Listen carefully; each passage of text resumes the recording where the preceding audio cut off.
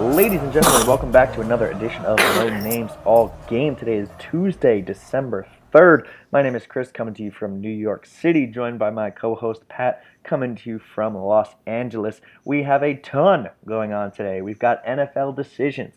We've got Big Ten awards. We've got the CFP rankings. Whole lot of shit to talk about. Pat, how are you, man? I'm feeling good that the committee did something right today. And I'm sure we'll talk about it later. I feel very good about one of the things they did. They did some things, and it's one of those where, what are we in, the fifth year of college football playoffs, sixth year maybe? Like, I feel like we're still feeling the committee out, where you don't know exactly what's going to happen. But there were definitely some things today. I think we had a lot to talk about. We're going to get to a Rutgers recap. I mean, I didn't say it in the intro, but your Penn State Nittany Lions are 10-2 after a lackluster, but a underwhelming win against the powerhouse of Piscataway, Rutgers. It is what it is. I don't think we have a ton to talk about on that game. We'll get to that later. I think the bulk of this episode will be a lot of news that's come out today and over the last couple days, and then some Twitter questions from all of you guys. But this is the end of the regular season, so before we get into some of the topics, like, general thoughts on where your head's at with the season. Are you still thinking about things? Are you over it and just ready for bowl season? Where are you at? I feel like we have just been really underappreciating Sean Clifford based on the performance that came in this week from Penn State. I can tell you that much. Because, I mean, it's not like the offense just doesn't run without the guy. Yeah. I know, like, there were some yards picked up when he left against Ohio State, but that did not seem like a sustainable offensive model to me. And, yeah, it's just like, it's obviously things just aren't working without him. Yeah, and I think we saw that in this game. I don't want to jump the gun. We'll get to the Rutgers preview later. But, like, Levis is a very, very nice piece, powerful runner. But, we had some questions last week of, did this cause a QB controversy? I think we can confidently say no at this point. I think he'll be. I think he's a very capable backup. Maybe he'll push for some time later on. But, yeah, it's an unfortunate way to end the season. Obviously, the heartbreaking loss to Minnesota. Then we, gut-wrenching against Ohio State again when we thought maybe we had a shot. You kind of wanted to go in there and just beat the shit out of Rutgers, and it didn't quite happen. But it is what it is. It's 10-2. It's I think you and I both predicted. I think we predicted 10-2. I think my dream scenario was 11-1. My real was 10-2. I think you were right around there too, weren't you? I feel like I said 9-3, maybe. Okay, but still, we were pretty high on this team. I think a lot of people on Twitter like to talk about how you should be so happy at 10-2. Everyone was predicting us 8-4. Yeah, maybe the media, but I think a lot of us, we had expectations for Big Ten championship, get into the playoff. So it is what it is. But let's start with some news. So we got a lot of news. I think the big three here are NFL decisions, Big Ten awards, college football playoff. Where do you want to start, Pat?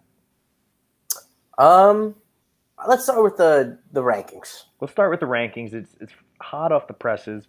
I can talk about them coherently this week. I'm not drunk. Thanks for all the listeners who got through. I listened to some of last week, man. Those margaritas hit me a little harder than I thought. So thank you all for bearing with me through that. But Penn State comes in at the final rankings of the regular season. We still have championship weekend coming up. Final rankings of the regular season at number 10. Initial thoughts, Pat? I think it's completely appropriate. They've got us ranked as the second best 10-2 team.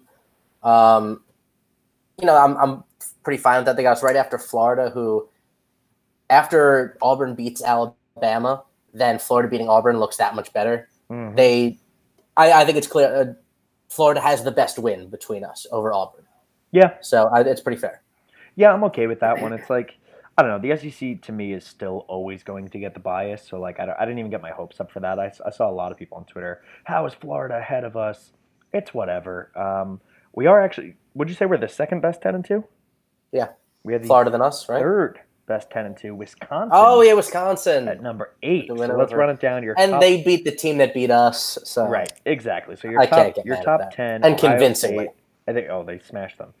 Top 10 is Ohio State 1, LSU 2, Clemson 3, Georgia 4, Utah holds on to 5, Oklahoma at 6, Baylor 7, Wisconsin 8, Florida 9, Penn State 10. Let's go a little bit further. Auburn 11, Alabama 12. This has got to be That's the the lowest. decision I like. That's got to be the lowest that they've been in the history of the college football playoff, right? And to be honest, I wouldn't hate it if they were lower. They have no ranked wins this season. None. 0. The fact that the team with 0 ranked wins is actually 12th, I think it's a little too high. If you put Alabama like 15, I think that'd be appropriate. Yeah, I mean, you look at they're 10-2. Oregon's 10-2. You could argue they'd be above them. Michigan, Oregon beat 9-3. USC. Michigan, yeah, but USC's trash too. I mean, they're technically ranked now, but they're trash. Minnesota should be ranked above. Yeah, so let's Alabama. talk about that for a second. So the big implications for us is Wisconsin's at 8. Minnesota got dropped to 18. Do you think that's fair, or is that disrespectful?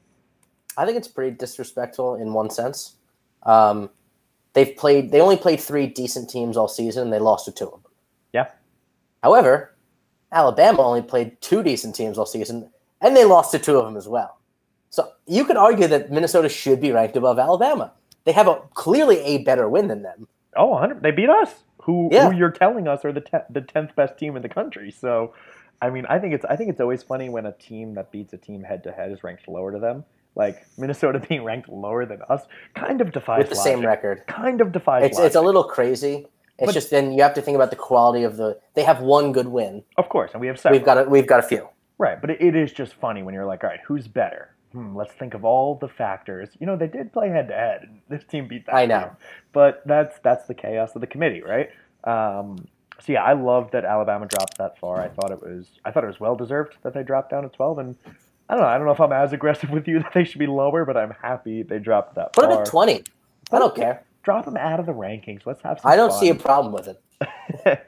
So Minnesota dropping all the way down is kind of sad a little bit because PJ Fleck has done some incredible things with that program. He won one of the Big Ten awards, Big Ten Coach of the Year, as voted on by his peers, by the coaches, which I thought was really, really cool and well deserved. Like what he's done with that program, what he's done for that town, those Twin Cities, whatever you want to call them. I mean, it's incredible. So to see them drop that far behind, teams like Michigan and Iowa and other teams that 9-3, I get it. Iowa beat them. I know, but they beat us, right? You can do these circles. But then we beat Iowa. We're getting stuck in the playoff rankings right now. Yeah. It's one of those things where like who gets to be ranked above who? Like right. It can't all be teams that beat each other get ranked above the other one because we have to be ranked above Iowa. Iowa has to be ranked above Minnesota. Yep. Minnesota has to be ranked above us. It doesn't fit. Yeah, put South Carolina up above Georgia. It's how it works. I don't know. I do love those Twitter threads. You ever see that where like someone takes it from like one team, says this team beat this team, who beat this team, who beat this team, and they do it for like 40 or 50 teams, and it ends up being like an FCS is better than the number one. Very, very funny. Here nor there, we're getting off track. Yeah, I think Penn State at 10 is accurate. I'm okay with it. I'm happy with it. I think we're in a really good spot right now. So Minnesota dropping that far is huge for us because now the bigger bowls can use that as a reason why they choose us over them. If Minnesota is still very close with an identical record, with them beating us, it would look a little fishy if the Rose Bowl or one of these bowls is like, we're going to take Penn State instead of Minnesota. That being said, Minnesota drops down. It gives them kind of that out if they want the bigger name brand, which is going to sell more tickets and have more fans travel and all those things. So let's talk bowl projections, man. Obviously, this weekend is huge. Big Ten championship is Ohio State versus Wisconsin. Our rooting interests are with Ohio State. Unfortunately, we need them to kick the shit out of Wisconsin. They got to win big if we go to for us to go to the Rose Bowl. Yeah, like it has to. They won 31-10 last time. That sounds about right. I don't have it offhand, but it sounds right. It'd have to be that or worse, I think. Yeah, I think that would do it. So yeah, if we look at it, Ohio State wins and they're in. Honestly, if they lose, they're probably still in the playoff. Like they're that good. 38-7. Ooh, okay, even bigger than you expected. If they did that again, I would say it's fair that Wisconsin drops below us, considering we lost by 11 in Columbus. Yeah. If they're going to lose by 30 points at a neutral site, I think that's fair. Absolutely. Because, right now, like I said, Ohio State is probably in the playoff either way. Because even if they lose, they probably get the 4 spot over they're in. Any one of these. They're in. So, they obviously deserve more than Georgia. Yes, 100%. Or Clemson, or any of them at this point, to be honest. So if Wisconsin keeps it close, they are then probably the ideal Big Ten team to go to the Rose Bowl. They're the second best team in record, tied with us, tied with Minnesota. They went to the championship. They kept it close. They get to go. If they get smashed, if they get demolished, if they get train wrecked, then your boys might be coming out to sunny Southern California. Pasadena, baby. Oh man, I just moved back. There'll be Rose Bowl tickets on my Christmas list. I'll put it that way. Dude, I went to the one. What was it? 2016, 27. Well, I guess technically in 2017, the epic battle against USC, and I've mentioned it before. Even though we lost, it was one of the best games I've ever been to. I would highly recommend to any of our listeners. Honestly, in general, if you can go to any big bowl game that Penn State's in, do it. Rose Bowl is really cool. But yeah, other than that, I mean, that's really all we're rooting for is Ohio State to beat Wisconsin big. I was reading that there's a possible path to the Orange Bowl. I have heard that as well, but I don't get how. I think it's like the best Big Ten, ACC, yep. No, SEC or Notre Dame. Yeah, exactly. Against the best ACC. Right. Yeah, I think ACC. So basically, what they're saying is the automatic bid. Correct. Right. Correct. Yeah, that sounds right. Yeah, because it would be against like a Virginia or someone. So what they're saying is if Georgia beats LSU, that could lead to both Georgia and LSU getting into the playoff. So now you got two SEC teams in. But Florida's ahead of us. Oh, shit. I didn't think about it. So what the fuck is the path that they're talking about then? I suppose it no longer exists. I guess they could pick and choose at that point, right? They could say, Florida and Penn State have identical records. We pick who we want. I'd have a hard time believing that they would pick a bowl that happens in Florida would pick us over the University of Florida. I'm trying to talk myself into this. I know we travel well. Not that well. But you know who? Yeah, who travels really well? Better people who don't have to travel. People that are in state. Yeah. All right. Fuck. You know what? Honestly, for me, it's Rose Bowl or bust. Sure, the Orange Bowl is cool. It would be great. I think the Rose Bowl would be awesome because it also is against it's going to be against a very solid opponent. It's going to be either Utah or Oregon, right? Because that's the Pac-12 championship. So whoever loses that one goes to the Rose Bowl. The other one is fighting for the number 4 spot. That becomes a real like, hey, Penn State, show me if you were the real deal. Show me if that loss to Minnesota was a fluke. Because if you can't beat Utah or Oregon, then maybe we're not as good as we thought. Yeah, I agree. It might be Utah even if they win. Yeah. If Georgia wins. Yeah, true. Yeah, the winner, Utah may go even if they win because they might not get the 4 spot. Oregon, yeah, if Oregon wins, I think Oregon would go then if they beat. Yeah, they'd have the Pac-12 championship. Why wouldn't they take them? Yeah, but they wouldn't make the playoff. No, but they'd go to the Rose Bowl, I'm saying, ahead of Utah, even though Utah is ranked much higher. Yeah, I guess. Right? Because Utah right now is Pac-12 champ. Utah. Yeah, I think it goes to the champ and then the next highest rated team. So yeah, because they'd have identical records at that point. Utah's 11-1. Also, Utah would have to drop like a rock if they lose another game because I think they only have one ranked win over USC. Yeah, and they're 11-1. Oregon's 10-2. So if Oregon beats them, they're both 11-2. Oregon has the head-to-head. They go. So either way, I think it'll be really, really cool to see Penn State back in the Rose Bowl because again, great bowl to have. Prime time, New Year's Day, and against a formidable Pac-12 opponent that could be like, hey, show us what you're really made of. Cliff should be healthy by then. We'll get to that in a minute. And you go out there and you spank a Pac-12 team, and you know what? That's a good way to end the season. If we end up in one of these other Citrus or Outback or whatever, it's fine. But I'd put me in that New Year's 6, baby, which I think us staying at 10 has now guaranteed. Yeah, it's like I said. I think if Wisconsin loses badly enough, we're in. I think they will, man. I know anything can happen. I mean, they got destroyed the first time around. And I'll say this: it's very tough to beat a team twice in a season, right? They've seen you. They know your style. They know your game plan. They're going to plan the hell out of this, right? But Ohio State is so fucking good, man. Yeah. I don't see it being close. I think Ohio State takes care of business, and I think you never know though. We ship off to the Rose Bowl. That's me putting good vibes out into the universe. I hope so. All right, let's flip to NFL decisions, man. We got some decisions. I was tweeting about this over the weekend. The biggest one. We talked about this last week of whether he would stay or go. Pat Fryermuth, Mackey Award snub, is coming back for another year. Let's We go. talked about the Mackey Award conspiracy. I'm telling you, I'm sticking to it. There was a Penn Stater on that committee. He's like, listen, we'll just give it to him next year. We know he wants it. I think we need to send that person like some flowers or a box of chocolates or like, I don't know, something cool. Because thank you, man. Thank you. Yes. This is huge. So I tweeted at Connor Rogers of Bleacher Report. Him and Matt Miller, they do a podcast called Stick to Football. If you guys are into draft stuff, NFL stuff, college stuff, they do a really good job over there. They're Bleacher Report's they're basically Bleacher Report's version of Mel Kiper and Todd McShay. They're younger, they're cooler, they know their shit. I follow them a lot more. So I tweeted that. Todd McShay used to be the young cool one. Yeah, and listen, I like Todd. Mel is a comedy Tad. actor. That's just gritty there, Tad. Incredible. But yeah, these guys are great. Shout out to them. They've both answered tweets to me before. They're just really, really cool and like in tune with, I think, our generation. So I tweeted at Connor and I said, hey, what are your thoughts on Pat Fryermuth and KJ Hamler? You know, given their skill sets, their respective classes, would you advise them to stay or go? And he tweeted back. He said, well, right now I'd have both of them in round 2, so I'd advise them to go.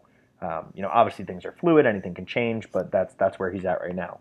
Dude, a round 2 grade in the NFL, you're making some money, man. Some money, like not top 5 pick, but you're making millions of dollars. That is hard to turn down. Yeah, I mean, that's sort of the benchmark for me, is if you're going to go second round or better, go. Yeah. If you're not, you're really taking a risk. I completely agree. I think there's like significant stats to back that up too. Mm-hmm. Yeah, because I mean, there's of course always the outliers that'll go in the 4th, 5th, 6th round and turn out to be studs. But more often than not, that one extra year in the NFL might have, or in college rather, might have boosted your stock, gotten you more money.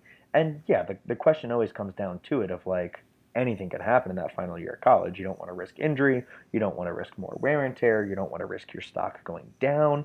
It's tough, man. It becomes a business decision, but I love that Pat Fryermuth is coming back. I think he is. So do I, man. I think he is such a big piece of our offense, and I don't think we used him nearly enough this year. Like, we'll get to that later in I'm sure another Ricky Ronnie rant that I'll have eventually. I think make that guy a focal point of this offense, and I mean, forget Mackey Award. This guy's gonna be a fucking unanimous All-American. Like, he's that good. Agreed. Heisman finalist. Pat Fryermuth. Heard it here first. No names all game. The next one came out today, I think, right? Mike Mennett, our center, deciding to stay. He was another one that we talked about as probably. We talked mostly about Pat and KJ being the top 2 decisions, but Mike is probably that third if you had to rank them. This is a big deal, man. I know you're the offensive line guru of this podcast. What's your thoughts on Mike Mennett coming back? I mean, it's got to be a smart decision for him. Again, he did not seem like a guy who was going to be a top 2 round pick. And I forget the exact stats, but it's something like there's overwhelming like odds on if you leave early and don't end up getting picked in the top 2 rounds, like things don't work out that well for you. Yeah. So it's a smart decision. You know, get your degree, get an extra year in college to look better, to improve your stock, and to improve as a player. Because the NFL doesn't give you a lot of time to improve as a player. It's not like you get drafted by an NFL team and they're going to hold on to you to 3 years while you improve. Yeah, that's you can do a lot of improvement in 1 year in college that they're not going to allow you to do in 2 months in the NFL before they cut you from a roster. That's a really good point, and I think that's especially true for guys that don't get drafted early. Like, if you're a first-round pick, of course they're going to give you some time. If you're a second-round pick, all right, you have a little bit of leeway. Once you get in that 3rd round, man, they're going to cut bait with you earlier than later. Like, it's going to happen. So that's a really good point. Yeah. If you get past the 4th round and they don't really care if you stick on that 64-man roster. No, if anything, they'll give you 1 season. Yeah. So I think this is huge. I'm very happy because Mike Mennett's a guy that I've loved. Obviously, I'm our recruiting guru. I followed him since the days of him being in high school and being the 5-star blue chip prospect for Pennsylvania, going to be the best offensive lineman we've ever had. They redshirted him his freshman year, which I hated at the time, but now kind of great because we get him for one more year. And then he's kind of come on slow. Like I think he played a little guard. He moved over to center. At this point, he is a leader of our offensive line. He is the center. He calls the plays. The team absolutely respects him. You can kind of see it just how they talk about each other. He was on the Remington Award watch list, which is the best center in the country. I don't think he's a finalist. Maybe he is. I'm sorry. I don't know. I think this next year is his year to assert himself as a top center in the country. Like, Yeah, this is a huge pull for us getting him back for another year. huge, especially Especially with Sean Clifford, another season and off season under his belt. yes, Pat Fryermuth coming back. There's a lot of there's some good tools coming back next season. I think the have Michael chemistry- Menet, one of them, is great. I think the chemistry of Michael Menet and Sean Clifford having another year is huge. And I think Michael Menet anchoring the offensive line for another year is huge. We've seen last year we lost Bates and McGovern, two guys that both went early that were kind of stalwarts on that offensive line. Imagine had they both stayed this year, like our offensive line would have been really, really good. So this is one of those where we've always scratched the surface of the offensive line, sort of turning that corner and getting to the point where, hey, we're not really talking about them anymore. We got to that point this year, but there were still some question marks, still some concerns. So, like, yeah, we lose Steven Gonzalez. He's out of eligibility. But most of your line comes back. Menet at center. Thorpe and Miranda at guard with now someone else pushing them to. Because remember, it was Gonzalez and those two rotating. And then you look at your tackles, and it's Rasheed Walker in his second year at left tackle. You got I'm Will excited Fries, to see. which I love. I think Rasheed Walker is going to be very, very good. For as much questions as we had coming into the year about him starting, he held his own. He wasn't a liability. We didn't talk about him a lot. Like, I don't know if he was amazing, but he did good enough. So I think that's exciting. And then right tackle, you look at Will Fries coming back another year. I think you're going to see Caden Wallace push for that position too. He was a big time offensive tackle recruit. He's a freshman this year.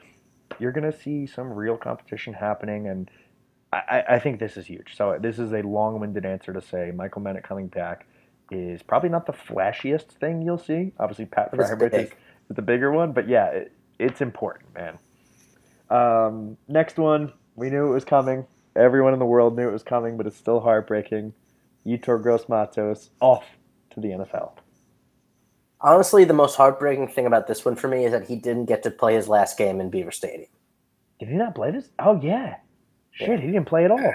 Yeah. Wow. I didn't That's even honestly think about because I that. knew he was going. Yeah. He's projected first rounder, and I think he's going to test very well. So he'll very likely stay there. You don't not leave early if you're going to be a first round pick. Of course. It's just the smart thing to do. Yeah. 98% of the time. Yeah. It's a bad life decision. It's a bad business decision if you stay for another year. I mean, we've talked about it. We've seen him mocked in like the teens or the early 20s. Yeah. Like he's going to go mid to late first round. That's millions of dollars for your family. Worst case scenario, he's a second round pick. Yeah, I don't see any chance of that happening. Yeah, he did miss the Rutgers game. I forgot about that. I wasn't really paying as much of attention as I should be. But yeah, he was. They said his arm was in a brace or something like that. Yeah. I mean, if anything, that probably was good for a stock considering how underwhelming our defensive line was during that game. Yeah. So honestly, I'm okay with that. He had a really nice letter. It's cool the Penn State, graphics department does these like visuals for them all to make their announcements, and his is really nice. Thanking the coaches, the fans. Coach Franklin, Coach Spencer, particularly for giving him the opportunity to come play. Really heartfelt. You could tell he cares. And this was not something he took super lightly. And I loved he ended it with, "I look forward to suiting up for the blue and white one final time in our bowl game. We are." That's it. And I like that guarantee that he's not going to be one of the bowl game sit-outs to protect his draft stock. Yep. I love that. He's a Nittany Lion through and through, man. Yeah, exactly. And Coach Spencer had some really nice words on that. He, because he tweeted out his thing. Coach Spencer replied back. He said, "One of the greatest players I have ever coached. Tremendous work ethic and passion for the game of football. I can't wait to see you skyrocket at the next level. I love the man that you've become. Wild Dogs for life. Stay blessed, Lobo," which is his Twitter handle. just awesome, man. He is, like you said, he's Penn State through and through. He's one of those high character guys. We've all seen the pieces, the articles and the videos on him and his family situations and his upbringing. Like, this is a guy that you can't not root for. I don't care who you're a fan of. I made the commitment last week to buy his jersey. I'm going to buy his jersey eventually. Don't care what team he goes to. Hopefully, it's not the Patriots. I was going to say, just got to pray it's not the Patriots. Any other team, I'll buy his jersey. But I'm so happy for him, man. Happy that he's going to suit up. I'd imagine he plays part of the bowl game. Probably half, 3/4. Like, they're not going to grind him out. But yeah, he's going to. I think they're going to play him as needed by the game. Yeah, that's fair. Yeah, if it's if we're handling things, maybe they take him out early to protect him. But if it's I think if it's a close game, they're just going to keep him in. True, and I feel like he's the guy that would want to stay in. So 100%. That's why he's suiting up for the game to begin with. Exactly. Yeah, and I like that he addressed that, so it's not even a question. Agreed. So best of luck to Yetur. We love you, man. Cannot wait to see you at the next level. So I think really the last one that we're waiting on is KJ. I think the rest of the guys we've talked about. I don't, Tariq Castro-Fields, I don't think is going. Wade, I don't think is going. Shaka Toney, I don't think is going. Like, at this point, I like that. I like that Pat, Mike, and Yetur have all made these announcements pretty quickly. Like, a lot of times it's after the bowl game, after the championship games. Like, I like that we're kind of getting it out there. So I'm almost wondering, do you think KJ is waiting until after the bowl game? I guess we'll see. I could see him like. I don't want to say yes, then he announces tomorrow. Right. True. But all right. Let's refresh. What's your gut instinct at this point? Seeing Pat and Mike come back, Yetur going. Where do you think KJ lands? Well, with Pat and Mike coming back, it makes me feel like KJ is going to come back too. But I don't want to get my hopes up. I still kind of think he's leaving. I am much more on the side that he's coming back at this point, because it's like, it's that unfinished business mentality. We had so many people. He's also one of those kids that would really matter to him, like an unfinished business kind of thing. Like, he's the kind of guy who would come back because he thinks we can win a Big Ten championship next year, like go to the playoff and win a national championship. Absolutely. Like, that's definitely in his blood. Yeah, and I think he in that same sentiment, he's thinking of like, who cares? It's one more year and wear and tear. I'm still going to ball in the NFL. I'll be fine. We've seen him. He is no fear. He takes every ball out of the end zone. He takes any kind of hit. Like, he doesn't care, and that's an incredible trait to have on the field. But I think this is the time in people's careers where, unfortunately, you have to start thinking of, not just as a competitor and as wanted to do anything for your brothers, but where does this leave me in life? Where does this leave me in my career and all that kind of stuff? So, I mean, it's a super tough decision, and I'm going to be super happy for KJ either way. But I think Pat Freiermuth coming back, Mike Mendit coming back, none of the other guys leaving, Justin Shorter transferring. Like, I could see KJ being like, fuck this, I'm coming back. We're going to go out there, and we are going to get it done. Did you see, who was it, Jahan Dotson had a tweet? Because today... I'm going to get one of those, I promise. Today is the 3-year anniversary of our win of the Big Ten championship. The best game I've ever been to in person. I was there, not a big deal. It was amazing. And Jahan Dotson tweeted, like, I'm going to get one of these, I promise. And a bunch of other players were, like, quote tweeting it and liking it and like, oh, I promise. Oh, big facts. Oh, yeah. Like, that seems to be the mentality on this team. We've heard how many times that this team is closer than other teams in the past. Like, it just, I don't know. I'm with you. I don't want to get my hopes up, but I am so waiting. I have my alerts on KJ Hamler tweets, and every time he retweets like a meme, and I get an alert. I'm like, God damn it. But I mean, imagine this team next season: Clifford, Mennett, KJ, Pat, Jahan, Micah Parsons, Shaka Toney, like all these guys. Dude, there's so many pieces. Like, we talked about the seniors that we're losing last week, and we love those guys. Jaquan Brisker, Brandon Smith. Dude, there's so much. I mean, the whole running back room comes back. Like, there is so much talent on this team. Another year of these guys together could be amazing. And KJ's an X factor, man. Like, was this year his greatest year statistically? Probably not. But was he still our most explosive player on offense? Yeah. Like, when he has the ball, he's electric. So stay tuned. We'll probably see something. I would imagine if it's not tomorrow, it's after the bowl game. Like, I don't think he's going to let it linger. Like, I think they're all getting their announcements out now. I would, maybe not tomorrow, but within the next day or two. If not, I would imagine we don't hear anything till after the bowl game. Yeah, because I think once Pat came out and did his, they're all like, all right, if I know Might as well get it done now. Yeah, it also wouldn't shock me if Cage is the guy who doesn't do one of those like graphics and writes out a letter, and he's just tweets like, "I'm coming back. Let's get this." Like that wouldn't Yeah. shock me at all. All right, so let's flip to Big Ten awards tonight. The Big Ten gave out awards for defense and special teams, and your boy, our boy, the humble beast, Micah Parsons, is your Big Ten linebacker of the year. Of course he is. It's fucking awesome. He's incredible. He is. And he's a true sophomore. Remember that, people. This kid's like 19 years old. It's crazy to me. We've tweeted it. We've talked about it. Not only is he a true sophomore, he's only been playing linebacker for 2 years. He was a defensive end / running back in high school. He moved Kid's to a freak. this position. He's a freak. He's a fast kid alive. What movie is that? Superbad? Superbad. Kid's a freak. He's a fast kid alive. Like, that's Micah Parsons in a nutshell. He moved to linebacker because the team needed it, and he knew he could do it. And he's just absolutely dominated. Like, absolutely dominated. Very, very happy for him. Again, this shouldn't be a surprise. He's on the national award list. He's a finalist for that. I finally did look up the other finalists. So it is Logan Wilson from Wyoming, Evan Weaver from California. I'm sure someone from Georgia's on there. Nope. Surprising. Nope. So you got the Logan Wilson, Wyoming, Evan Weaver, California, Isaiah Simmons, Clemson, Mike Parsons, Penn State, Jordan Brooks, Texas Tech, and Zach Bond, Wisconsin. True story, the only one of these that I've heard of, and maybe this is my own like ignorance and naivety, is Isaiah Simmons from Clemson. I think he's a top draft pick that they're talking about. So he's probably the real competition that he has. I was surprised to see Zach Bond from Wisconsin. So there are 2 Big Ten linebackers. He's obviously not winning. No, not if Micah won the Big Ten award. Come on. But it's funny, when I saw Micah win the Big Ten, I was like, oh yeah, that's a given.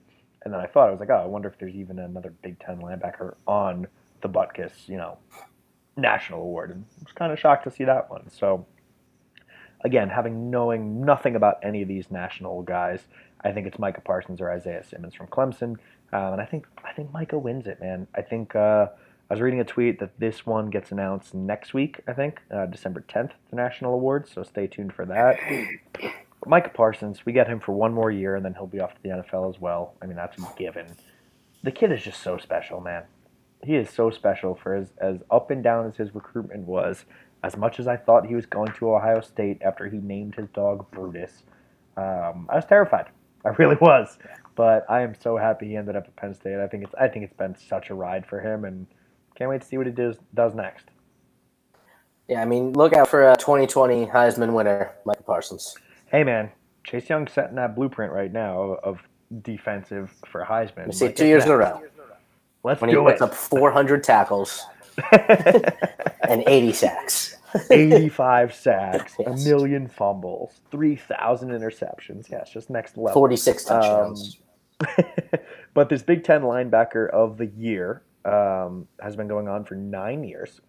There are 2 other Penn Staters that have won it. Do you know who the other 2 are? Michael Maudie. Yep. And I'm going to say it was either Mike Hull or Sean Lee. Mike Hull. Mike Hull. Yep. Mike and Mike. Mike Maudie. Mike and Hull. Mike. Mike and Mike still. Hey, Mike and Micah. Not bad. Not bad. Yeah, I didn't realize that. I saw a tweet that this is only the 9th year, or I guess maybe the 10th year, that they've been doing this individual award. But that's not bad. Sean Lee's probably 3. too old for that, isn't he? Yeah, probably. Probably just missed him. But not bad. 3 out of 9 years, or 3 out of 10 years, 30%, 33%. Suck it, Big Ten. All right, some other Big Ten linebacker you awards. for a reason. That's true. Very true. Some other Big Ten awards. Blake Gillikin, the mullet, the punter, Big Ten Sportsmanship Award for Penn State. I thought it was a Big Ten award where one guy got it. Then I realized every team gets a Sportsmanship Award. So still very cool. Not quite as cool as I thought it was. But yeah, I mean, Blake Gillikin, scholar, athlete, gentleman, great hair. Like there's not a whole lot you can say about that. Just very happy for him. He's out of eligibility. We're going to miss Blake. I think we're going to miss him more than we realize. We'll talk a little bit later about the punter situation going into next year. But I'm happy for him. Good way to go out. Way to be a sportsman, Blake. way to be a sportsman. How do you think they vote on that? Like, is that just the coach of each Yeah, team? coach Pick probably someone, just gives them a name. right? Like, could you imagine they go around to other coaches of the Big Ten? Hey, Who do you who's think is the best sportsman? sportsman? Yeah, you know, probably the punter. Hey, did anyone give you guys nice compliments after the game? Anyone not untie your shoes? Like, what happened over there? But yeah, Blake Hilkin, very happy. But the bigger stories of the night, they gave out all Big Ten defense and special teams. Special teams, we'll start there because it's a little bit not as cool. Both coaches and media, only honorable mentions. So Blake for punter, Pinniger as a kicker, and KJ as a returner. All honorable mention. None of them made first, second, third team. Any gripes with that? Not really. I don't Yeah. have a huge wealth of knowledge on Big Ten kickers and punters. Really? I Come know. on, dude. I know. I'm sorry. Like, what are you doing on this podcast? Honorable mention is kind of funny to me. We'll talk about it a little bit once we get to defense. Like, I feel like they just throw everyone on honorable mention. Like, why not throw Jordan Stout on there? He had a big ass leg. He kicked like 3 field goals, didn't he? Yeah, but how many touchbacks? Touchback Jesus. That's true. You know, if you're talking about kickoff specialists, I don't know. Is what it is. All three are honorable mention. Unfortunately, didn't get on any of the teams. Let's flip to defense. So I think it was 13 total guys received honors. Or maybe it was 10 and then the 3 from special teams. I don't know. I saw a tweet about 13. It's late, guys. Deal with me. First team, unanimous from both coaches and media, Yetur Gross-Matos, Micah Parsons. Makes sense. Absolute Makes animals. sense. I mean, is there a better D end in the Big Ten besides Chase Young than Yetur Gross-Matos? I'm sure AJ Epinesa is pretty close, but Yeah, he's probably the only other one I'd say. I mean, there's so many good D linemen in the Big Ten, and there always is. But I think if you're talking D ends, it's Chase Young, Yetur, AJ Epinesa.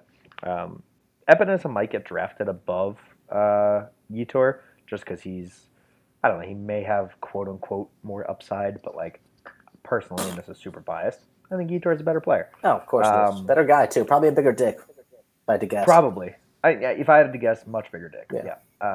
Shout out Yetur. What are we doing on this podcast? See, guys, this is what happens when We're gonna rip a video of that on Twitter and tag him in it. I will not do that. I will not. Listen, I love tagging the guys. I love when they see some of our stuff. This is one I will not be sending. Confirm or deny, Yetur, what the people need to know. Listen, I hope we can get him on this show someday when he's an NFL player. It'll be compliments like that get him on here. It's true. All right, now you're forward thinking. But anyway, first team, both coaches and media, Yetur and Micah. After that, things shake up. So, like, I think the coaches is more accurate. I think I trust the coaches more. I think they obviously know what they're talking about more than the media. I think the results show. So let's talk media first. Media gave first team to Yetur and Micah, third team to Tariq Castro Fields. So we had no second. And then honorable mentions to Cam Brown, Jan Johnson, John Reed, Garrett Taylor, Shaka Toney, Lamont Wade, and Robert Windsor. Which again, it just feels like they're like, if we had that many guys on honorable mention, how many other teams had that many guys? Like, honorable mention just seems like, hey, list everyone if they're semi-good. Yeah, I don't know. I don't know. But we go to coaches, and I think this is where it's actually more accurate, and I agree with these. So again, Yetur and Micah first team, Shaka Toney second team, which I think is very warranted. I don't know if his stats necessarily line up with some of the other DNs in the Big Ten. I think he's been a force this year, man. I think he's gotten the pressures. He's gotten that speed rush. He's become a more complete D end. I think he deserves that a ton. Oh yeah, I'm very excited to see him next season. Definitely, and like I said, he's one that technically could leave, but I don't think we'll see that at this point. I mean, he becomes a starting DN next year, like, and I mean he was this year, but we had more rotation kind of thing, right? So like it's next year, it's him and Jason Owe probably, with Shane Simmons in there, and Issa Isaac in there, but like those are the guys. It's Shaka and Jason probably once you lose Yetur. So I love that. And then third team by the coaches, Rob Windsor and Cam Brown, which again, I agree because I think both of those guys are higher than an honorable mention. Robert Windsor, I thought, had a huge year, especially based off expectations, which were like pretty middle of the road. He had a gigantic season. Yeah, and I think Cam Brown too. Yeah. Like he's been he's a guy that is just a very good linebacker. Like you may not give him the Lion of the Week, you may not give him a Big Ten Baller of the Week, those kind of things, but like he is a very good, consistent linebacker who's gonna do what you need him to do. Like he's just that guy. So I love that. I love seeing these guys getting that recognition. Honorable mention by the coaches are the rest of those guys that I rambled off before: Tariq, Jan Johnson, John Reed, Garrett Taylor, and Lamont Wade. I think Lamont getting honorable mention on both and not even a third team might be a little bit of a snub with Yeah, the way he that's was how I playing felt down it the too. stretch. But I think the others are fair. Like Tariq had his moments. Third by the media, I thought was maybe a little bit generous. I think he kind of falls into that honorable mention. That's not a knock. That's just kind of how I see it. But like guys like Jan Johnson, John Reed, Garrett Taylor, yeah, I think they've had good seasons. I would have put Lamont Wade in at least third. Yeah, I agree with that as well. But yeah, pretty cool to see our guys recognized. Offense, I believe, gets announced tomorrow. Any predictions for where some of the offensive guys might land? I think KJ and Pat gotta be at least second teamers. Yeah, Actually, agree. I don't know, but there's some good wide receivers in Big Ten, so KJ Yeah, might be a third teamer. I was gonna say Pat's so. got to be at least first or second team. I agree. I think Pat. There's the one dude. One of the dudes I think is up for the Mackey Award from the Big Ten, isn't he? I don't know. Yeah, I think Pat's up there for sure. Um, I think KJ. It's tough, man, because do you follow Pro Football Focus at all? No. Um, I'm not a huge fan of them because they are very like analytical. Like they give out grades for everyone, and it's all about analytics and percentages of how many times they did this and this and this, and it's very technical. And like I don't think that always translates. Um, but they're right on some. Like they'll do mock drafts and they'll have a guy in like the top 10 that none of the scouts ever have there. But they're like, oh, and his grade is so good, and it's just that kind of stuff annoys me. Um, but they did their like team of the year, and they had I think Micah was I think they have Micah as a first team All American on their grades. They say Damn he's the right. best run stopping linebacker in the country, which I thought was awesome.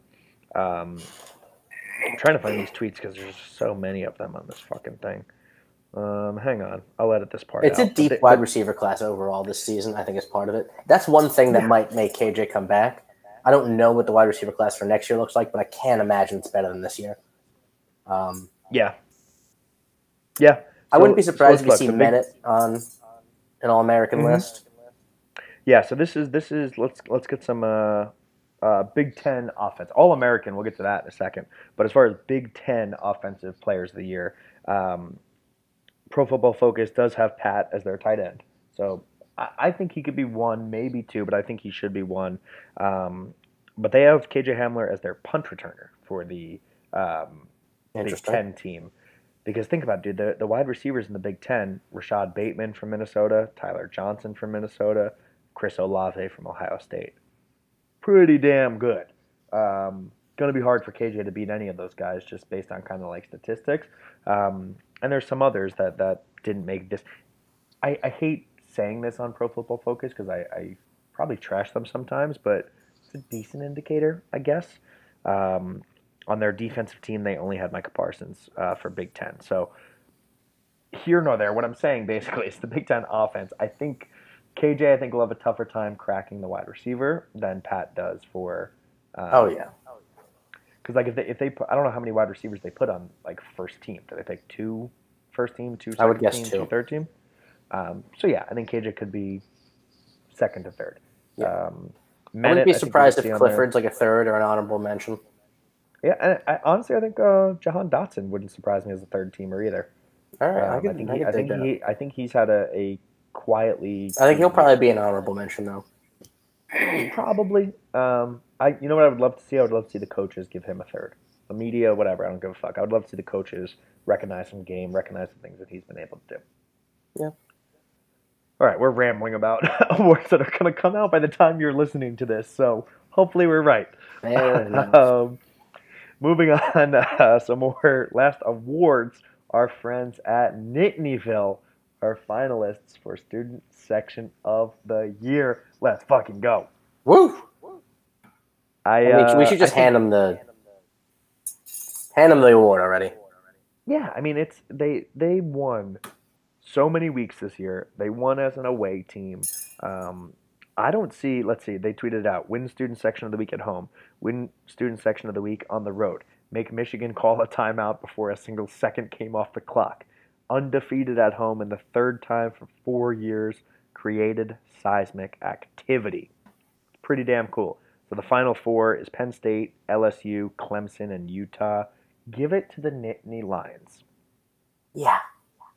Just give it to them. They're that good. I mean, this student and of course we're biased, but this student section is so damn good. We had Cameron, the president of Nittanyville, on before the season. Tweeted at him today. We'll have him back on after they win it. They deserve it, man. They got snubbed last year. They should have won last year. They didn't. We gave them the No Names All Game student section of the year, which some people are saying is more prestigious. I'm not. Yeah, I've heard that. I've heard it. Yeah, it's trending. I'm calling a repeat. Yeah. I think that honestly they have a good chance to win the No Names All Game and the Taco Bell Live Mod. 4 more years. Pretty important. So shout out to everyone involved in Nittanyville. Really, really cool to see that. All right, a couple more quick hitters. Those first ones, I'm not even going to call those quick hitters. We need a new name for topics that we go in depth on. Hitters. At the beginning of the show. Just hitters. Just hitters? Okay. Hitters. So those were your hitters. Here are your quick hitters. Let's talk a little NFL. Some guys doing some things this week. I know I repeated myself last week when I did these, but this is the first time I'm saying them this week. Allen Robinson, 8 receptions, 86 yards, and a touchdown on Thanksgiving. Very nice. Miles Sanders continues his rookie campaign. 17 carries for 83 yards, and then 5 receptions for 22 and a touchdown. The Dolphins just decided not to cover him on that touchdown. It was pretty good. Mike Gesicki, 5 catches for 79 yards and a touchdown in his second straight week. Had a touchdown, his first touchdown last week. Starting to ball out. Man, it almost reminded me of the one he had in the Big Ten Championship those years ago. It was like corner of the end zone, leaped up, fully extended, kind of turned around. Shows you the athleticism of what he can do. I hope they figure it out in Miami and get him a young quarterback that can actually do something. Like, it's cool to see Fitzpatrick starting to target him and getting him going. Fitzpatrick's not going to. We all know that only lasts one season, though. The Fitzmagic is a one season kind of thing. We know this all too well as Jets fans. I hope they get their guy in Tua or Justin Herbert or whoever they're going to go after. Because Mike Gesicki, man, don't waste his talent. The kid's real good. He can do some things for you. A couple others. Austin Johnson, Tennessee Titans, had a blocked field goal. That was pretty cool. Amani Oruwariye led the Detroit Lions with 7 tackles this week. Also, the Detroit Lions just activated Jason Kabinda to their 53-man roster from the practice squad today. So, about damn time. Yeah, good things happen in the NFL as usual. Those are just stats. I don't have any comments there. Anything else to say on that? Good job, boys. Good job, boys. We added a punter today. Quick hitter. Punter for the 2020 class. What is his name? Forrest something? Oh, this is bad. I should edit this out, Chris. I won't edit it out. You guys will see the whole thing.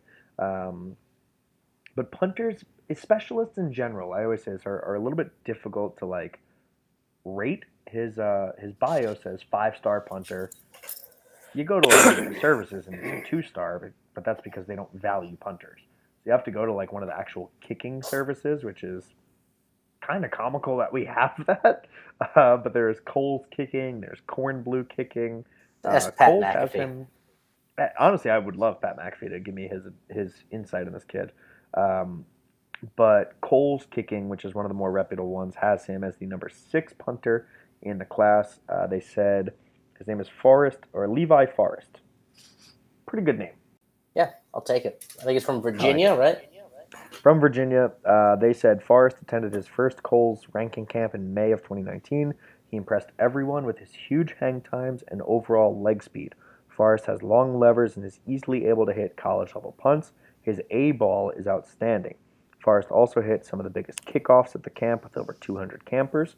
Forrest does need some refinement technically in the years to come, but he is a can't-miss D1 punting prospect. His frame will easily add 20 pounds on the next year. Gotta like that leg speed. Yeah, I don't know anything about punting, but that sounds good. We have a Twitter question on punting later, so we'll save that. But I did get a question of, is this a scholarship or is this a preferred walk-on? Because we only have one or two more scholarships in this class. My guess is it's a preferred walk-on. We did not get a "We Are Better" tweet from Franklin, which he always does when there's a scholarship commit. Um, and honestly, this is kind of what happens with specialists. Unless you get a guy like Blake Gillikin, who is a top-notch punter, you're not giving out schollies for them. So, welcome to the show, Levi Forrest. All right, the last of the quick hitters is some college coaching changes. The carousel has begun.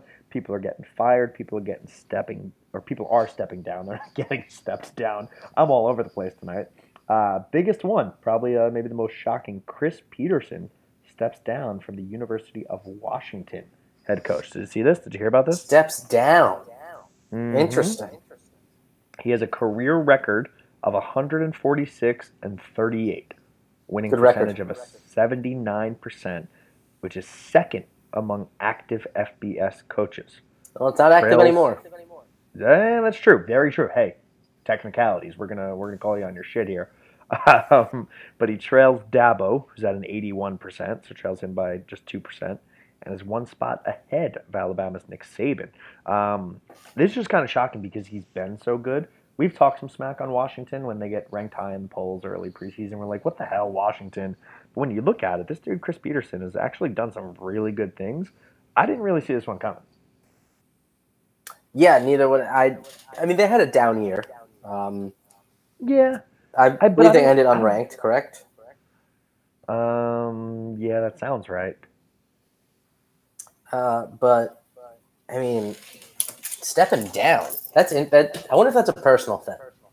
Yeah, so that's what a lot of people are talking to is like in the last few years, three of college football's premier coaches have stepped down in their 50s: Peterson, Urban Meyer, and Bob Stoops.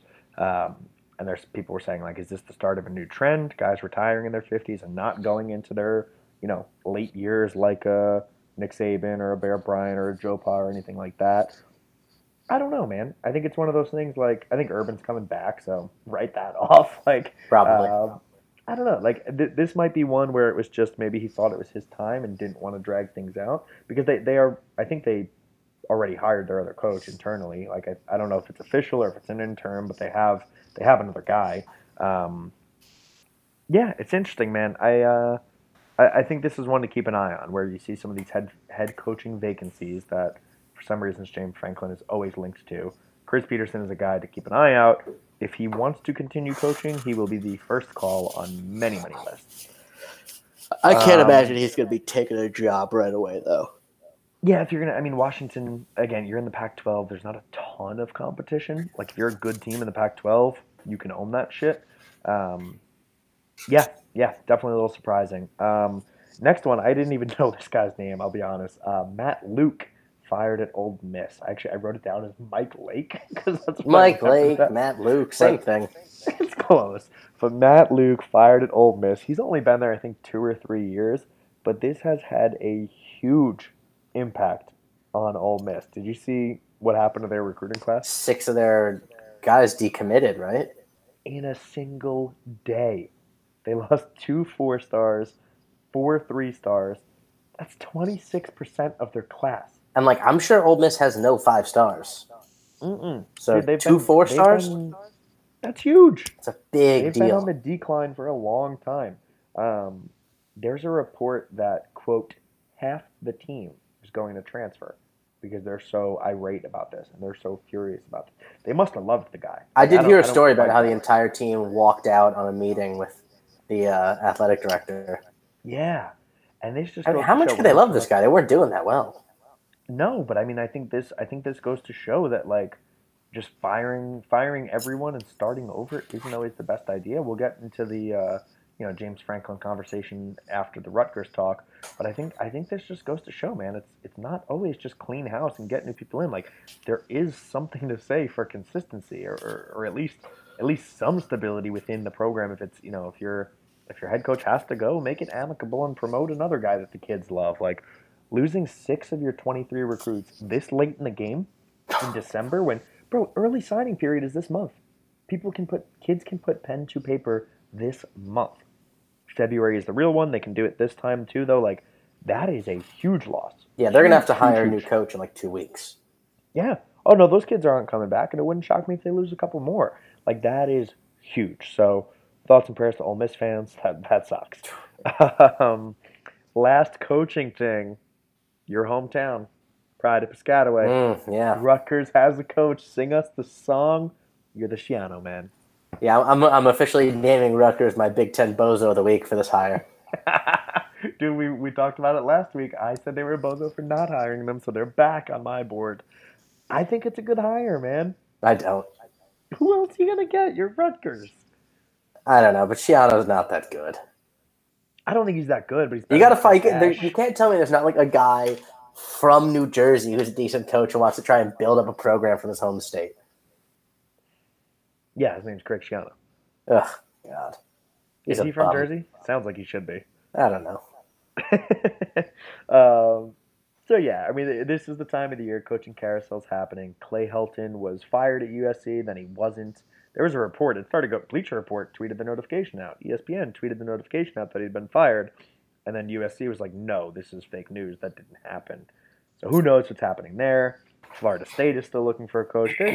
There's some big programs out there that are going to need some head coaches this offseason, and Jim Franklin will be mentioned with every single one of them. I don't think he's going anywhere. You want to have that conversation now? Or you want to save that till No, after he's the- not going. He's not going anywhere. No conversation needed. He's staying. Pay the man. As long as we don't insult him with our offer, he's staying. Yeah, I mean, his quote was like, what was his quote? Something about, I hope this is wrapped up soon and we don't have to talk about it anymore. I don't think there was a report that he met with Florida State's people or Florida State's people talked to him. Like, if that's happening, it's leverage, man. It's to get more money from Penn State for facilities, for assistance, for whatever you need it for. Like, 100%. I don't know. I think it's ridiculous to even have that conversation, so let's not.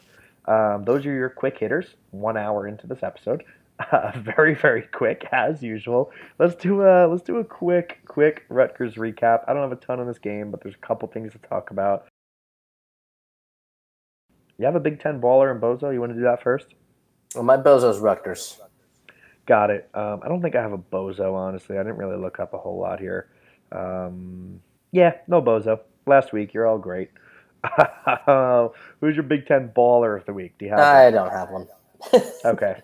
I'll give it out. It's J.K. Dobbins, man. The dude is unreal. I hate sucking Ohio State's dick all the time, but like, he had 3 touchdowns in the first half.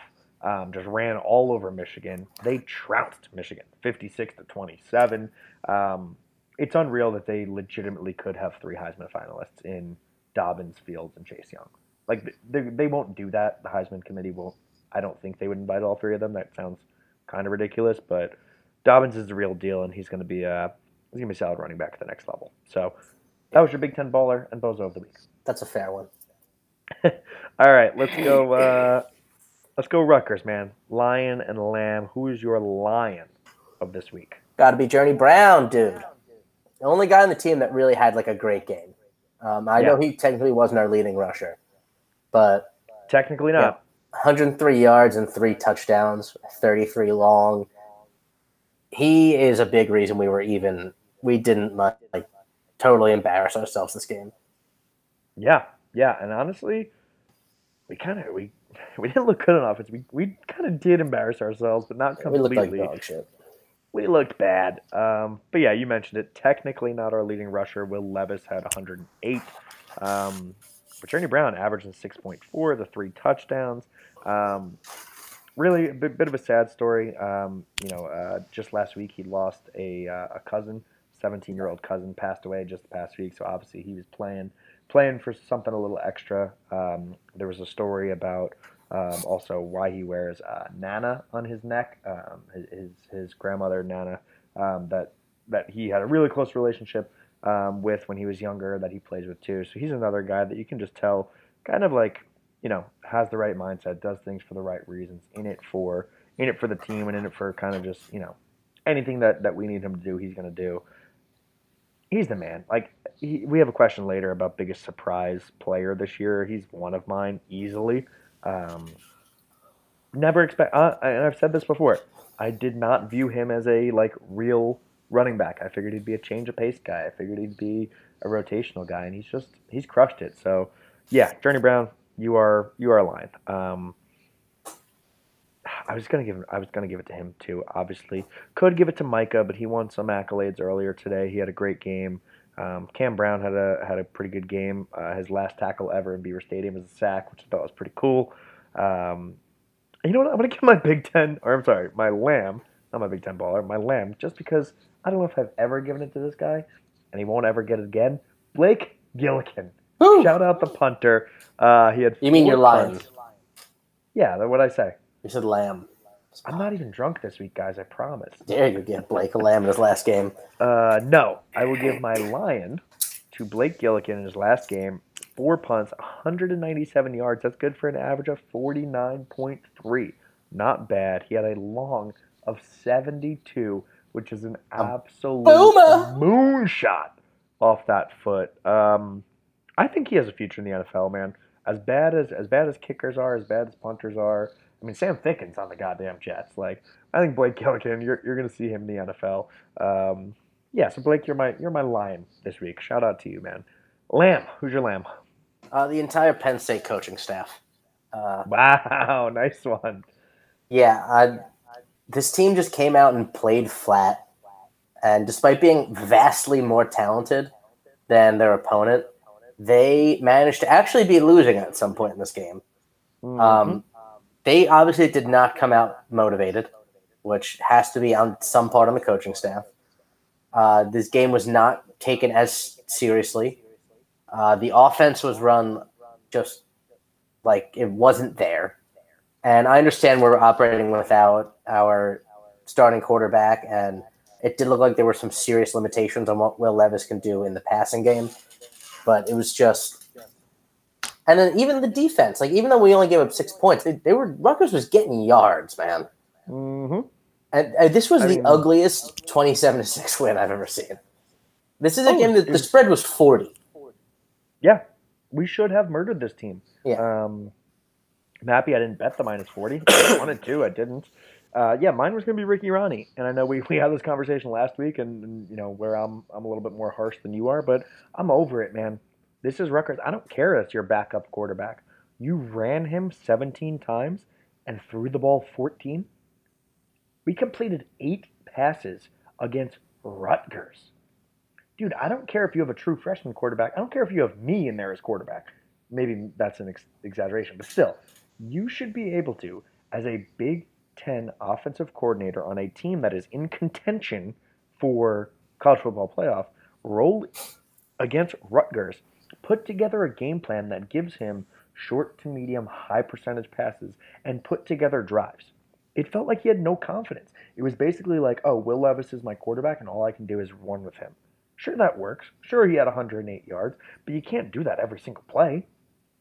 Also, Yeah, his it was just an 108, ugly day offensively. his 108, 49 of that came on one run. So, like, you take that out, that's 16 carries for, like, 50 something. It's not, lighten up the stat sheet there. So, I don't know. For me, completing 8 passes for 81 yards against Rutgers is inexcusable. Forget about losing Justin Shorter. I've spoken about that enough. Ricky Ronnie has got to go. I am over it. If you want to demote him, become a quarterback's coach again, I don't know, maybe you can do that. I'm over it, man. You can't do that. 8 for 14, 81 yards. And I don't even blame Levis. I don't. Like, sure, it's his first real game. There's going to be some jitters. Maybe he's not super accurate. You got to give the kid a recipe for success. You have to. Deep breath. Yeah, it just bums me out. 8 for 14, 81. Whereas Rutgers quarterbacks threw for 200 yards against us. Like that doesn't scientifically add up. So Ricky Ronnie, you are my lamb. Anything else to talk about of actual gameplay? Honestly, not really. There was just nothing remarkable happened in this game. No. Will Levis had the one hurdle that was kind of cool. The one pass to Jahan Dotson that went for the touchdown, that was pretty nice. It's kind of a botched snap, and then he threw it up. Jahan made great play to beat a couple defenders and score. Love seeing that. But other than that, out of the 8 passes, KJ had 5 catches for 22. Yikes. Pat had 1 for 4. Yikes. It's just not there. So with that, let's flip to let's close with some Twitter questions. It's a bit of a longer episode already. Thank you guys for writing in as always. Let's start. I think I've got them all. There's a lot of just commentary in our mentions from the game. We were talking about a lot of different things that were happening. A lot of people talking about how they'd love to see this group decide to come back and go for a national championship. So would I. Guys should finish their degrees, and there was a whole lot of things. I think we covered most of that. Happy that guys are coming back, but if they're gonna go, support them. Don't be a dick, basically. As far as actual questions, first one comes from Quiz. Quiz. I promise, guys, I'm not drunk. This one comes from Chris Lions26. Says, does Pat Freiermuth staying hurt Theo's chance of committing, in your opinions? So Theo Johnson, one of the top tight ends in the country, was a heavy Penn State lean for a while, has pushed his decision. He was supposed to commit back in September, October? No, November. He's supposed to commit last month, pushed it. Penn State's still very much in the mix. Do you think Pat Freiermuth staying hurts his chances of committing with us? No, I think he knows that Pat's got 1 season left. And I don't know how many kids are going to be like, listen, if I'm not the number 1 on your roster as a true freshman, I'm not showing up. That's pretty rare breed right there. Exactly, especially at tight end. I think maybe if you're like a QB or you're a running back trying to make impact on day one, maybe kids are afraid of a little competition or want to go somewhere where they know they can start. I think him delaying his decision hurt us a little bit because we were like the favorite for a while. So if he delayed it, maybe he was seeing something else or thinking about something else. But if you look at our tight end room, Pat stays, like you said, it's only 1 more year. He's absolutely going to the NFL after next year. We lose Bowers, who really was the number 2 this year. So next year it becomes Pat Freiermuth. You've got Zach Kuntz, who super athletic, has shown some flashes but didn't really play a whole lot. And Brenton Strange, who's true freshman, same thing. Played a little bit early on but didn't. So you could theoretically come in and be the number 2 guy. Yeah, he could be the Nick Bowers, which as a true freshman is pretty decent production. Yeah, and then you take over. Do I want Zach and Brenton to be awesome? Of course. But if you want to come in and really just blow the doors off this thing, you could be the number 2 guy. So no, I don't think this sways his decision. 1 year versus a 4-year decision shouldn't matter. But I do worry a little bit since he delayed the decision. Next one comes from Heather V. at all for Penn State. Love the commitment. Nice Twitter handle. Heather says, how does Shorter leaving the team affect the wide receiver room next year? And is there any possibility he stays and withdraws from the portal, especially with the possibility of KJ leaving early? I don't think KJ is going to make a big impact on Shorter's decision to stay or go. Sure, he can come back, but I think he's probably gone. You see a guy leave at this, not even sticking around for the bowl game, just leaving at this point in the season. Seems to me like he's, and actually not even just not the bowl game, the last game of the regular season. Seems to me like he's out. Yeah, I think he is too, which sucks because, again, I love Justin Shorter. I had really, really high hopes for him, wanted to see him do amazing things. I kind of get why you leave now. Why risk the last 2 games if you know you're going to leave anyway, if that's where your heart's at, if that's where your head's at. Maybe gives you a jump start on talking to other coaches, figuring out where you might want to land. I get it. How does it affect the wide receiver room? I think is really interesting.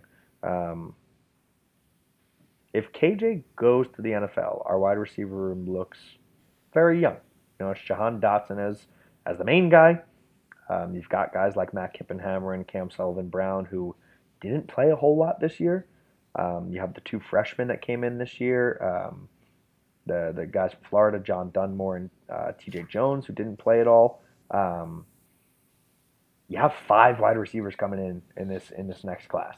I won't remember all of them. Keandre Lambert is the prize jewel. Jaden Dotton, Parker Washington, Norval Black, and Forgetting the fifth one, I apologize. But there's 5 wide receivers coming in. There's going to be some talent. It's just going to be really young. Um, I don't think even if KJ leaves, I don't because I think what maybe I'm guessing what Heather's getting at here is like if KJ leaves, the shorter see it as like all right, KJ was the prime target. He got all the balls thrown his way. Now the Cliff doesn't have him. Maybe I can be the guy. I don't I think doubt so, it. man. I think that's too much of a what if, and he's seen how Ronnie's used him. It's not working. So it's sad, but I think he's gone. I hope KJ comes back because I think that's a really important piece to our wide receiver room next year. Otherwise, you're looking at a lot of youth, man. A lot of youth. All right, next up, Nick Rocky. I know it sucks losing Blake Gillikin, but we have seen the monster leg that Jordan Stout has. That being said, are we nervous for him to be the punter next year? Do you think there will be any coaching changes at the end of the season? All right, those are two very different questions. Let's start with the punter. So Jordan Stout obviously came in as a transfer, has handled primarily kickoff duties and long field goals, but we were told when he came in that he can punt too. So the question is, are we nervous for him to be the punter next year? I think now that we signed a punter today, it's probably a little bit of a competition. Yeah, I'm not that nervous about the punter competition. Of all the competitions that might be happening next season, it's not the highest on my list. Yeah, it's tough, man. Because like I mentioned this earlier, like I think we have been, I think we've been really fortunate with Blake Gillikin, man. For as much of maybe the struggles that he's had here or there, like he has been so reliable. At his best, he's one of the best punters in the country. At his worst, he's still very serviceable.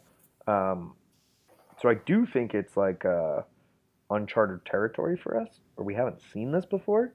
Um, but I think you're going to see this freshman who, if he's truly a 5-star punter and he's going to come in and maybe he can take over right away, or you're going to see Jordan Stout, who we've seen has a massive leg and can maybe become a punter. You mentioned Yeah, Pat McAfee earlier. He was a kicker.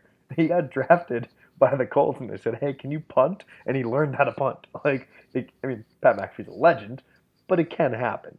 yeah, just a great athlete Um, altogether. True, very true. Looking at our roster real quick to see if we have any other punters on the roster. We have Bradley King, who's a sophomore. Never heard of him. Probably a walk-on. So no, we don't. So it'll be I'm Jordan Stout. confident in our ability to come up with at worst, a serviceable punter. Yeah, exactly. So it'll be Stout or this kid Levi Forrest. I'm okay either way. Like I think it'll be a little bit of a change from Blake because it's what we've had for the last 4 years. But I'm not terribly worried about it. So Nick's other question: do you think there will be any coaching changes at the end of the season? What do you think? No, unless someone leaves for another job. No, Yeah, you don't take a 10-2 team and start firing coaches. I know, but I'm still on the bandwagon of Ronnie There's and not no Miro. way that James Franklin gets rid of Ricky Ronnie. I'm sorry. I don't know how you go We're into one of the another most year powerful seeing that. offenses in the Big Ten. It's not happening. Are we though? Are we though? Are we? Yes, I don't know. I don't know. Man, we put up points, but like, that's the it's measure of not. an offense. No, but it's not consistent. It's not consistent. It relies on your home runs. It relies on your plan going exactly perfect. Like he hasn't been able to adjust. He Listen, I hasn't been get it. able to I get the liked best Joe out of his Moorhead players. better too, but I'm just telling you, there's a less than 2% chance that Ricky Ronnie gets fired. It's not I, happening. I know you're right, but like I don't get it because this is what's gonna happen. We're gonna be into next year. We're gonna be sitting and having these same conversations if and when the offense stalls. Like every game this year, yes, we were a powerful offense, but we either started really hot and then faltered because the defense adjusted to us and he couldn't do a goddamn thing, or we started really slow and then had a couple of big home run plays bail us out. Like, and sure, maybe you can say the Moorhead relied on the home run play too, and he had better skill players. I get it. I'm not even saying Ronnie versus Moorhead. I don't know who else you'd bring in. I really don't know. But I am very worried about seeing this team with all the talent we have coming back next year fall into another trap of not being able to take that next step. I'm just it's a moot point because he's not getting fired. All right, you heard it here first, ladies and gentlemen. Yeah, to answer Nick's question, I don't think he does, but I'd like to see it. So, and no, that's a terrible thing to say. I don't want to see a man get fired. Terrible. I would be very okay if he got demoted to a positional coach and allowed himself to develop a little bit more. And then comes back in like 3 years as the offensive coordinator, and it's the best redemption story in the world. Yes, that there I'm it okay is. with. That see, we got it back. There it is. We got That's it the back. scenario. Yes. CJ Scalzetti, CJ Goon. Is this the best regular season under James Franklin? Based on the teams we beat, it is actually more impressive than 2016, in my opinion. Yeah, I guess so. Might be the most complete. Yeah, we won. Didn't have the horrible losses with Pitt and then getting smacked by Michigan. Both our losses were close. Lost to probably the best Ohio State team I've seen. Mm-hmm. And a good Minnesota team. They had our number. Like, I feel better. Like, I still think we should have won that game, but I'm more okay losing to Minnesota at Minnesota on their Super Bowl in a great team under PJ Fleck than the teams we've lost to against Michigan and Pitt State 3 years ago. Flat. Yeah, and Pitt, of course. So yeah, we didn't come out and blow any leads. Mm-hmm. Yeah, it's probably the most complete season we've had under James Franklin. Absolutely.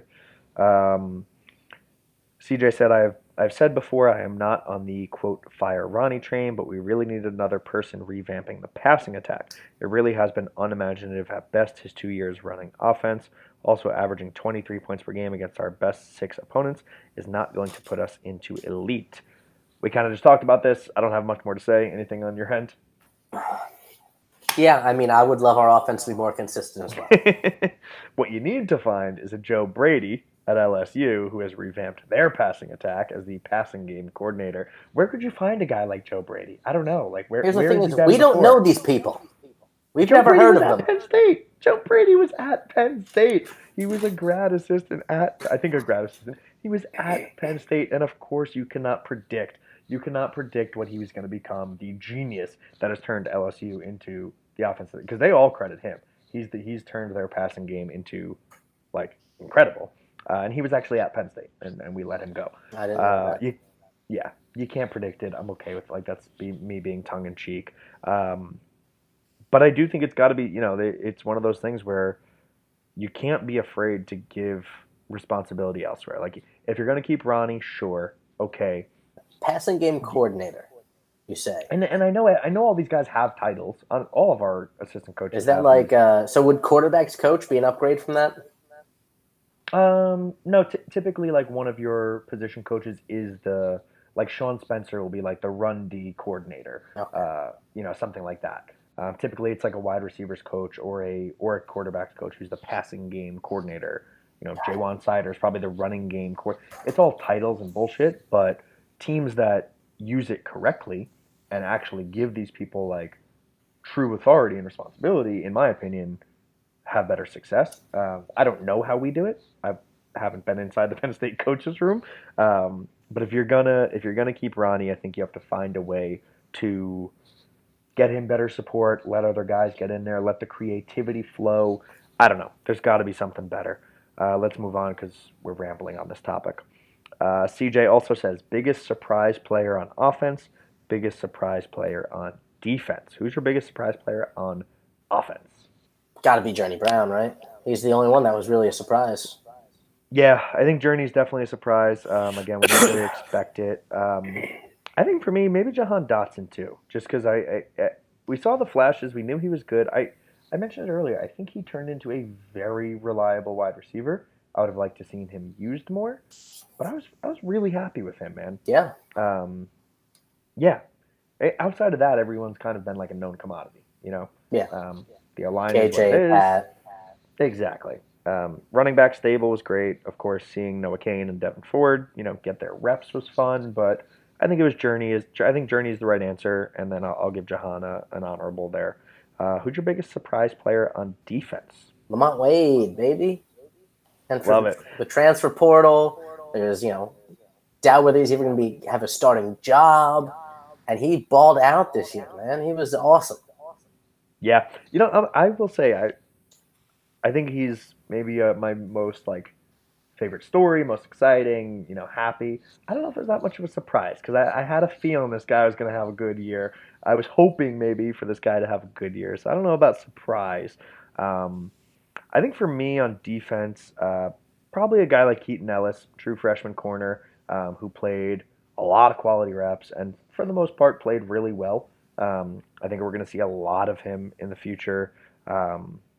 Maybe some guys in the linebacking core, Jesse Luketa or an Ellis Brooks, who same thing, showed that they can play at this level. It's always nice when you see a guy that is a backup, will become a starter in the next year or two, and kind of show you they can do it. So maybe surprise isn't the right word for there, but I love seeing some of those guys get the reps and handle it accordingly. One more for CJ. Can we get an extension for James Franklin like today? This can't help recruiting. Also throw a fat buyout so we don't have to deal with this every off season, please. What do you think? James Franklin extension, is it coming? Is it happening? Is this all Yeah, it's got to be. Give smoke the guy and $1 billion mirrors? if you need to. Just extend him. How much? $1 billion. I said it. A billion with a B. A Billy, a Billy.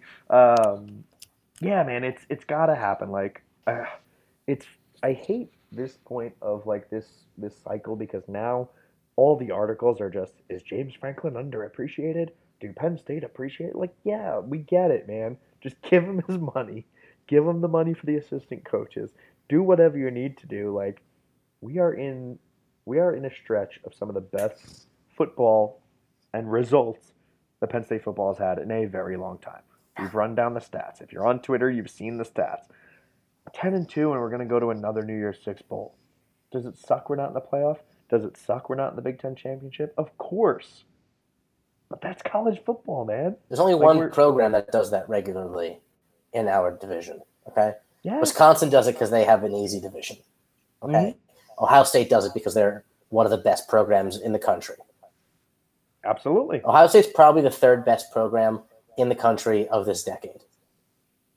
Yeah, Maybe the second. It's a great conversation. Yeah, we are coming to the close of a decade. Wow. That's a great conversation now. Yeah, best teams of the decade. Obviously, what are you saying? Bama and then maybe Ohio State? Bama, Clemson, Ohio State, probably. Yeah, yeah, absolutely. From a hardware and rings perspective, and then just talent wise, yeah, I think if we talked about the Ole Miss situation before. That's an extreme example, but it happens everywhere, man. If you get rid of a coach after 3-4 years, you're basically starting over. Like, you have to at some point. I know the days of coaches coaching for 40 plus years at a single school are over. I get that. I would now I would consider Penn State to be the second best program in the Big Ten. Yes, absolutely. Better than Michigan, better than Wisconsin, better than Michigan State, Iowa. Yeah, I think we are better than all of them. I think we have better talent than all of them. I think it really comes down to coaching and figuring out that last piece of it. Like, you have the talent, right? You have these 4 and 5 stars coming in. How do you get the most out of them? And we've knocked. We'll end on this because we're running long on this episode. We have knocked the quote unquote lack of eliteness. We've talked about how frustrated we are. We've gone on rants on players, on coaches, on everything.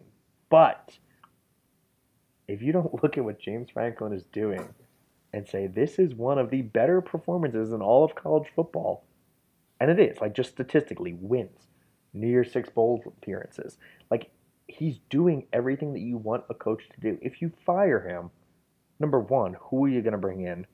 Who's going to want to come in? Away? No one. That's what I'm saying. Like, you have to be okay with this is the nature of college football. Yeah. At the end of the day, if you think James Franklin should be fired, you're stupid. Yeah. Sorry. You should be fired. Yeah. I hope your boss fires you just because you have that kind of fired from life. I'm saying it. Go kill yourself. Yeah. No, I'm joking. I'm joking. No, joking. But yeah, it's one of these things that until the extension is signed, it's going to be a conversation. His name will get brought up in every single opening. I think he wants to be at Penn State. I think he loves where he's at. I think he loves his community, loves where his family is. I know he loves the family atmosphere that he's built. He loves these kids that he's brought in. I don't see it happening. I think we're going to see an extension coming very soon. And like I said earlier, hopefully we end this season with a big time New Year's Six win. You finish the season 11-2. That does big things for recruiting. Sure, a Big Ten championship would have been better, but at the end of the day, man, you just got to keep going. He had a quote. I think it was after the Ohio State game. Someone asked him like, do you think you're closing the gap between you and Ohio State? And he said, yeah, I think we are. It might not be happening as fast as some people like it, but we're definitely doing it. And that's the problem, right? Everybody wants everything right now. Everybody wants everything instantaneously. That's the world we live in, and you and I are culprits of that as well. But all things considered, we are a pro James Franklin podcast. We want to see him win a national championship with Penn State. We will happen see in the next 3 years. Next 3 years, it's going to happen. We will see. So, that's it for this episode, man. I got nothing else. The season is over. We got one more game. We'll find out bowl games after championship week. But yeah, go Ohio State this week. Beat the shit out of Wisconsin, and hopefully we go to a Rose Bowl. Anything else for this episode? Penn State versus UPenn Wrestling is on either Saturday or Sunday. I can't remember. All right. Figure it out for yourselves. You're adults. You're adults. Google that shit. Penn State Wrestling, always killing it. Penn State Basketball is doing some good things. That's cool. They are. Trounced Syracuse. Yeah, that was fun. Fuck you, Jim Boeheim. So quick last note to all the fans again. Thank you guys. I say fans. You guys are friends. Thanks for listening. Thanks for interacting with us. Leave a review on iTunes if you could. That apparently helps out a whole lot. You can tell us we suck, but if you could throw 5 stars on that fact that we suck, that would be cool. But yeah, that helps. Leave one of those for us. And if you guys have ideas for things that you want to hear in the off season, let us know. Typically, the off season is obviously a little bit harder to keep regular podcasts, but we'll do some more stuff. We'll do some fun content for you guys. Maybe look back on previous seasons, look back on team of the decade, things like that. But if you guys have fun ideas of what you want to hear, let us know. Tweet at us, hit us up on Instagram, and thank you for the support. So that's it. I was gonna normally I end this with the team that we're playing, but we don't have a team that we're playing, and I'm not gonna say Ohio State over and over again. Rose Bowl, Rose Bowl, Rose Bowl. See, this is why I keep you around. Rose Bowl, Rose Bowl, Rose Bowl, Rose Bowl. That's a tongue twister. Rose Bowl, Rose Bowl, Rose Bowl, Rose Bowl. We are.